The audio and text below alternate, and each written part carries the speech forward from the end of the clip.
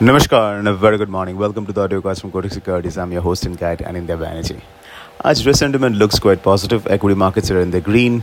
Asian currencies like the Chinese yuan and the Korean won both are strong, and dollar index is weaker. But uske saath US bond yields have also pushed higher. Oil prices have recovered a bit. But offshore market is clearly indicating that dollar rupee may open lower. Not significantly, but open lower.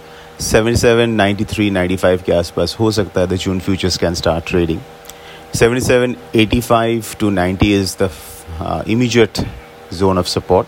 अगर वो break हो जाता है तो हो सकता है it can even head towards 77, 65 and 70.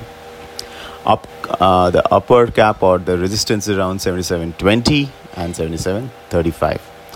So what is the trade? The trade is still to be short options, but we have to adjust our position if it drifts towards 77-70 levels, June futures.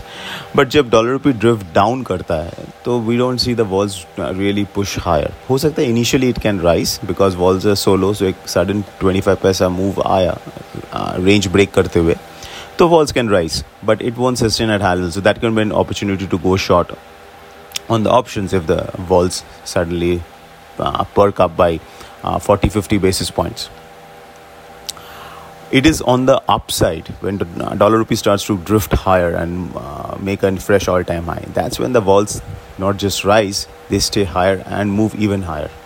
But when it is coming down, that's not the case. It can jump, but then it starts to subside because at lower levels, there are various kinds of support which comes in, whether RBI ka buying, whether oil demand, etc., various kinds of things that acts as a support.